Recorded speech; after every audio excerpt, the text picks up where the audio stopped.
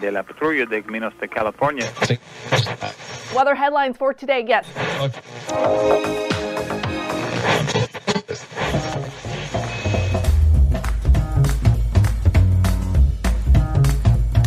Welcome to the Revenue Generator Podcast, an I Hear Everything production. In this podcast, you'll hear how industry leaders integrate sales, marketing, product, and customer success into a single business unit with a common goal of optimizing their revenue cycle.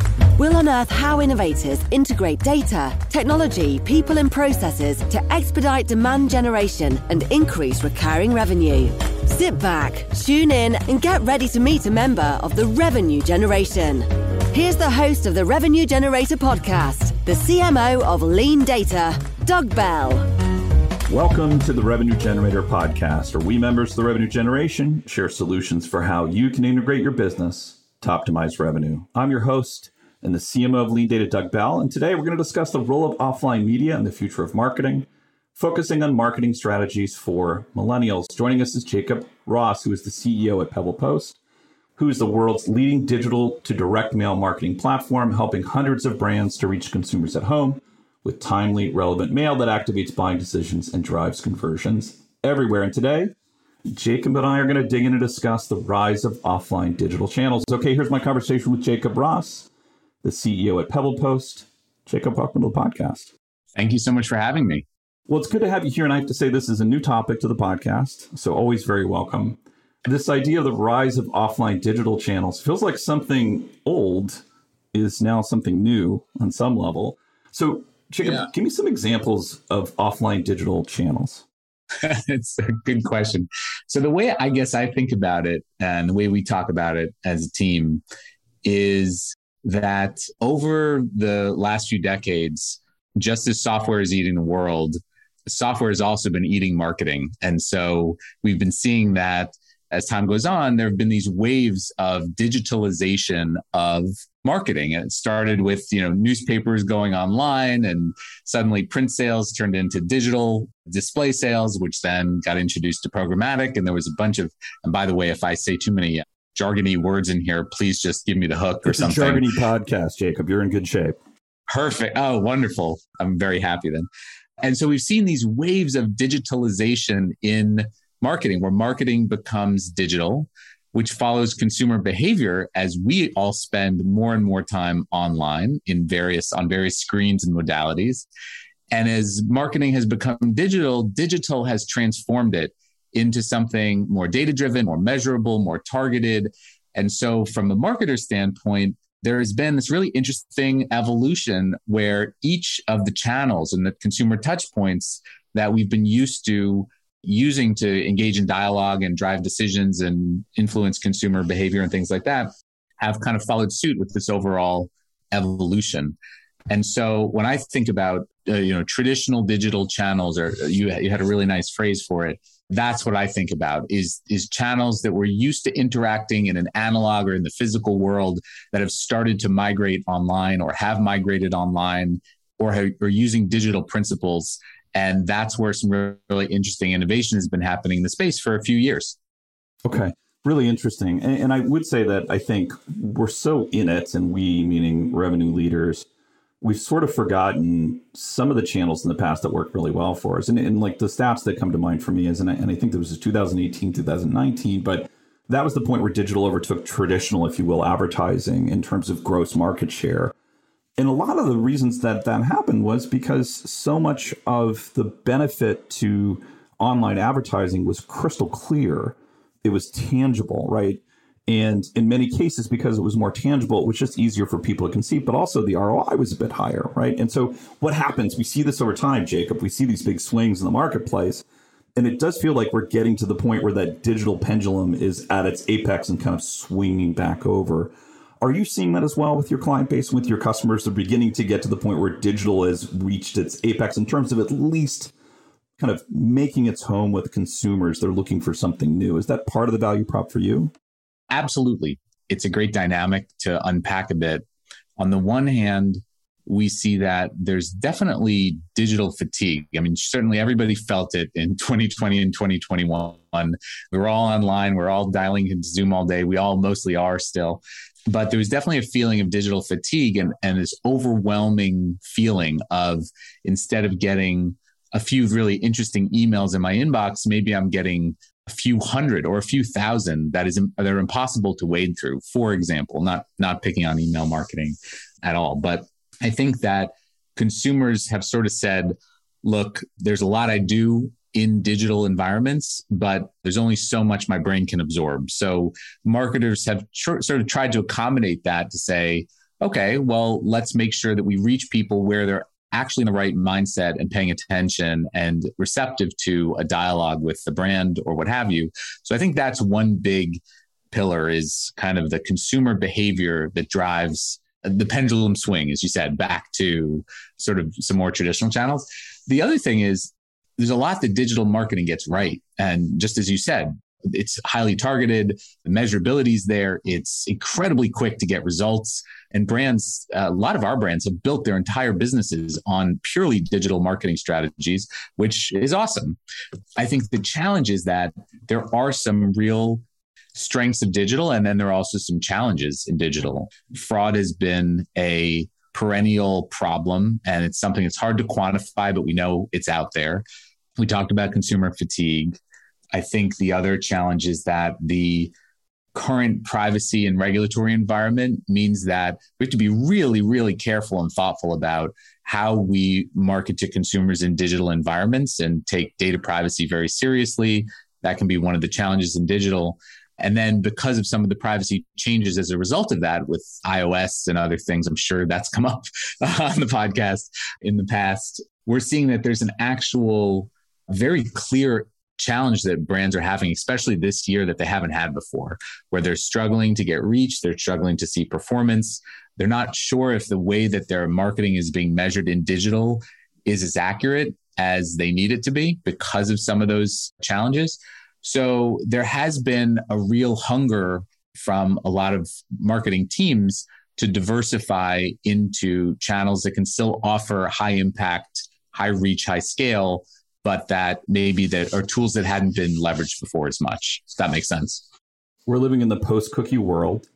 We're now having conversations about first-party data, right? In the past, we tended to shirk. And, it makes sense. And I have to say, there is this moment in time, I think, where traditional channels, and it's funny to say email's traditional channel, but traditional channels like email, but direct mail also are beginning to have a much higher impact than they had in the past. Partially, I think, Jacob, to your point, because of digital fatigue. So give me an example of an offline digital channel that marketers too frequently ignore and should begin embracing.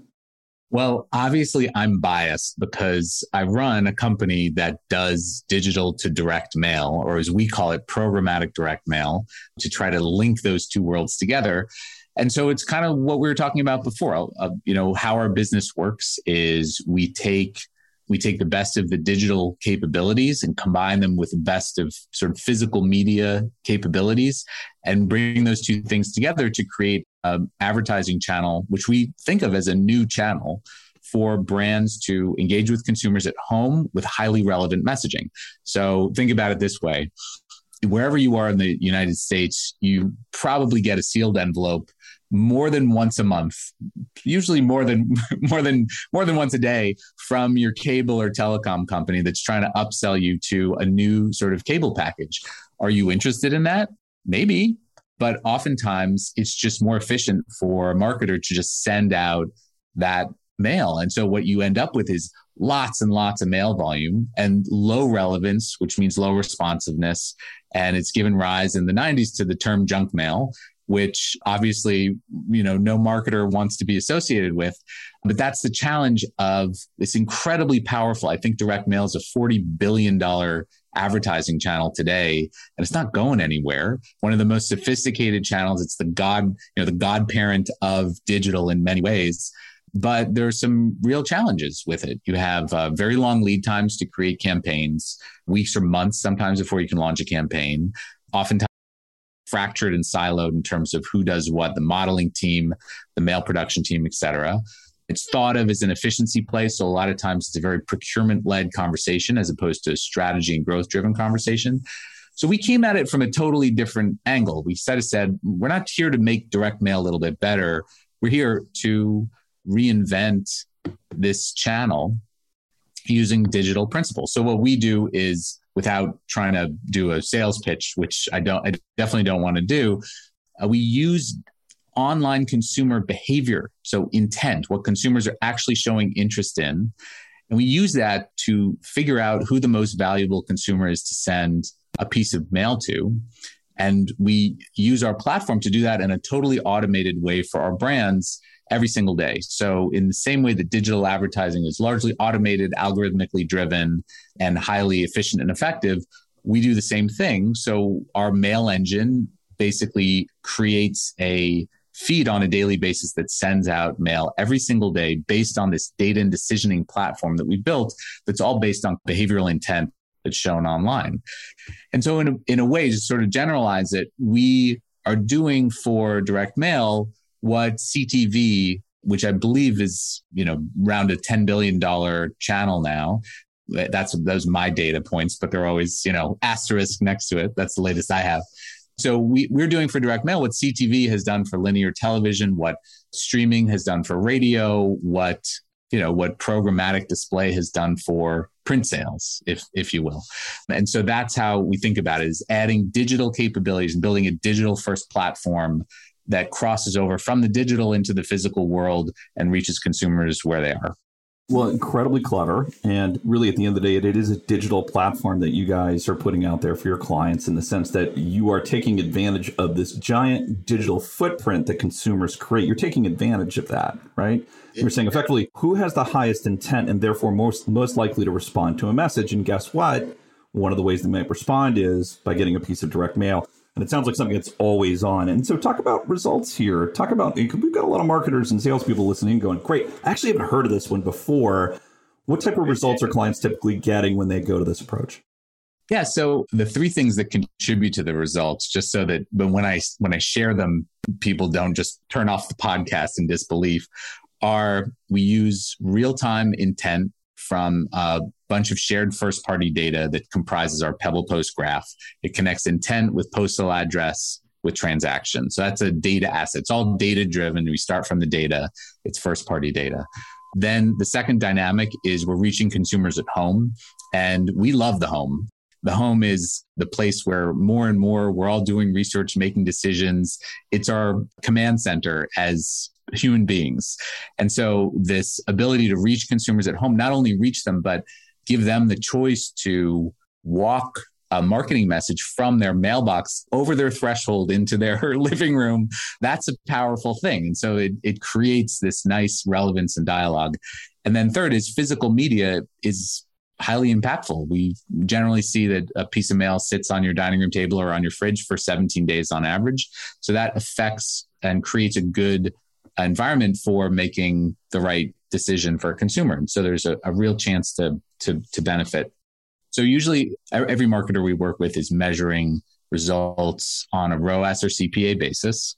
To directly answer your question about performance, we see that from that standpoint, results are very, very strong. So anywhere from, we say 5 to 50x return on ad spend, but it really depends on the brand. Sometimes it's much higher, and sometimes it's, it really depends on the brand and the offer. And then for every brand that we work with, because if you go to a marketing team that hasn't worked in programmatic direct mail and you say, we have this amazing performance, they say, well, hang on, wouldn't my consumer have purchased anyway? Wouldn't my customer prospect have purchased anyway? So we are strong believers in incrementality as a attribution methodology. I don't know if attribution, I think there's a new term that people are using called contribution analytics or something like that.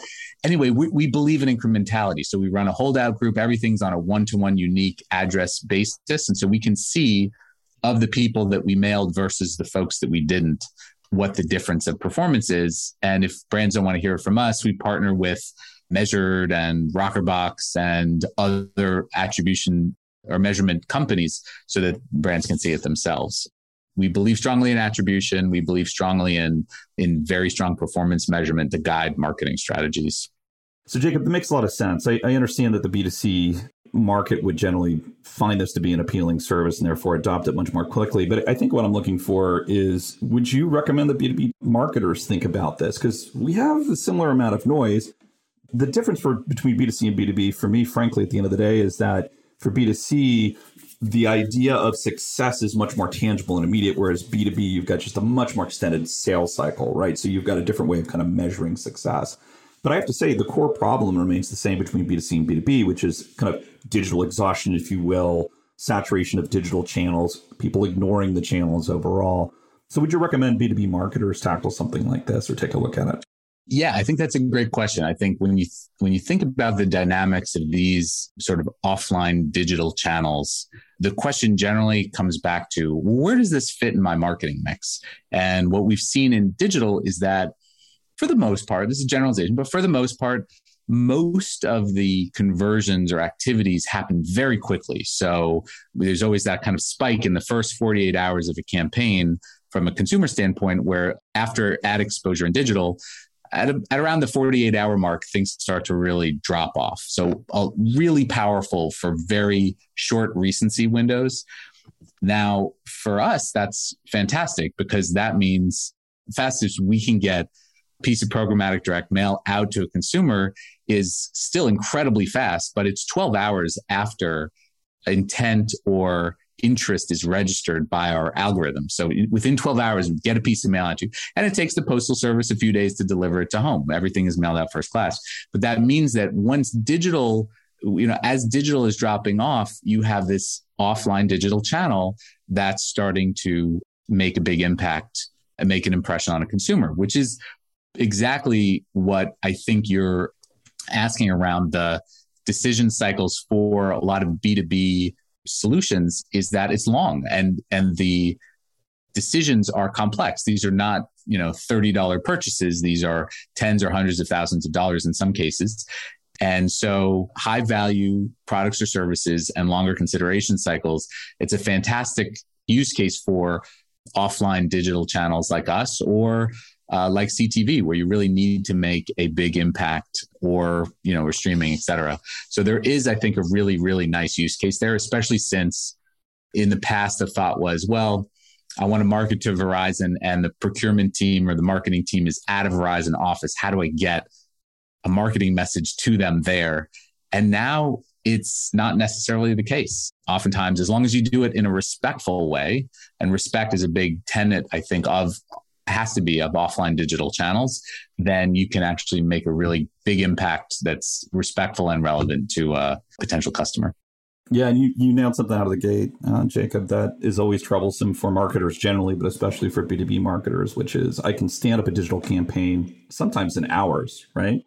Getting a direct mail campaign, even though we know the response rate is high, and even though we know it's highly beneficial, getting those campaigns up and running sometimes are weeks, right? So if you have been able to address that challenge at PebblePost, then my gosh, it's something I think we need to stand up and pay attention to as B2B marketers. Jacob, I really enjoyed the conversation. Thank you so much for having me. I really enjoyed it as well. Awesome. Okay, well, that wraps up this episode of the Revenue Generator podcast. Thanks to Jacob Ross, CEO at PebblePost, for joining us in part 2 of this interview, which we'll publish tomorrow. Jacob and I are going to dig in and talk about marketing strategies for millennial consumers. If you can't wait until our next episode and would like to learn more about Jacob, you can find a link to his LinkedIn profile in our show notes, or you can contact him on Twitter, where his handle is Jacob Ross, or visit his company website at pebblepost.com. Just one link in our show notes I want to tell you about. If you didn't have a chance to take notes while listening to the podcast, head over to revgenpod.com, where we have summaries of all of our episodes and contact information for our guests. You can subscribe to our weekly newsletter, apply to be a speaker on the Revenue Generator podcast, or you can even share your revenue generation questions, which we'll answer live on our show. Of course, you can always reach out on social media. Our handle is @RevGenPod on LinkedIn, Twitter, Facebook, and Instagram, or you can contact me directly. My handle is Market Advocate. If you haven't subscribed yet and want a daily stream of RevGen strategies in your podcast feed, we're going to publish an episode every day during the work week, so hit that subscribe button in your podcast app, and we'll be back in your feed in the next business day, okay? That's all for today, but until next time, keep cranking, because the revenue isn't going to generate itself.